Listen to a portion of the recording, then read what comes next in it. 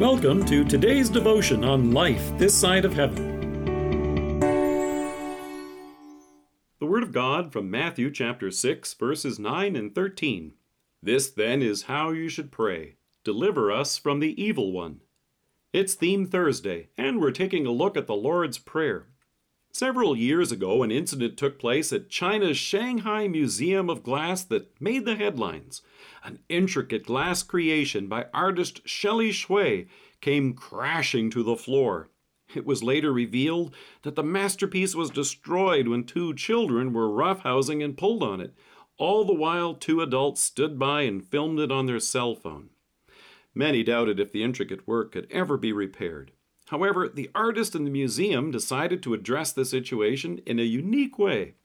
The artist left the piece unrepaired and renamed it Broken. And the museum now runs a continuous loop of the video security footage right beside it, showing how the piece was destroyed. It would be hard to underestimate the damage that has come into this world because of sin. All of God's creation bears the scars from it. We can see the scars in nature. Storms and floods were never a part of God's original creation. We also experience it in our bodies. You and I were never created to experience sickness and pain, hurt or slander. Paul describes what has happened to creation in words that sound like glass that is shattered to pieces. In Romans he says, "Sin entered the world through one man, and death through sin. And in this way, death came to all men because all sinned."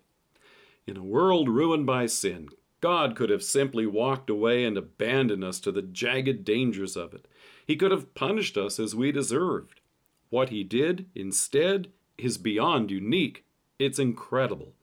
God sent his own Son to take on human flesh, to face the razor-sharp reality of sin and its consequences.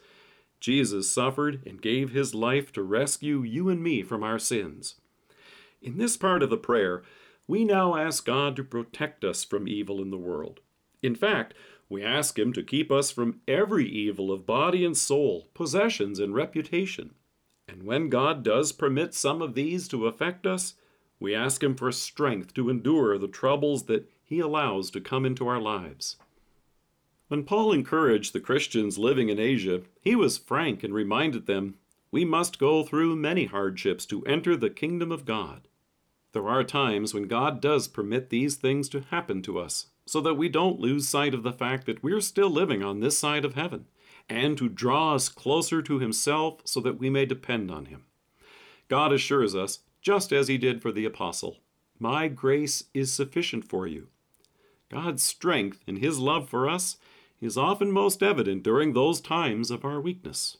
Of course, the devil will use these times to tempt you and me to think that God has abandoned us in this shattered world. However, that's the time to remember that the devil is the same enemy who also tempted our first parents not to trust God in the garden. So in 1 Thessalonians, the apostle assures us, "The Lord is faithful, and he will strengthen and protect you from the evil one."